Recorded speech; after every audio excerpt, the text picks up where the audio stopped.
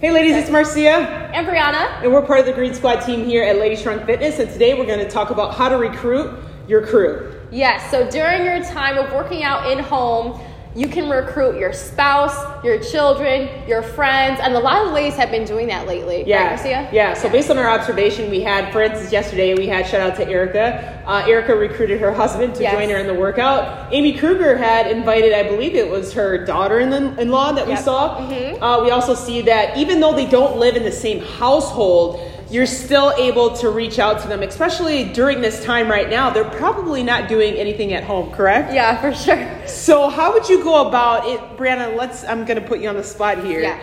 If you were to recruit, let's say, someone from your family, how would you go about doing so? I'll probably just choose my cousin because I've been trying to get her so hard to work out. So I'll say, you have all this time at home. What are you doing? You have literally a coach telling you what to do. You're not on your own. You could use household items. Literally, we're guiding you to a full workout. So there's literally no reason why not, especially even if they are working at home. Sure. They have no excuse not to do it after work, after they get off, because they don't have to travel anywhere. Exactly. They're literally in their own home. So I honestly can't even think of any excuse that they can say. I think the one excuse that they may have, they might think of an excuse, and it's only because they're nervous. They don't know what to expect. You know, it's their first time. They don't want anybody to judge them. But based on what we've seen and noticed and realized is that they do take that leap of faith and realize, like, oh my God, I'm so glad that I did this. And they end up coming back, and before you know it, it's becoming a ritual for them.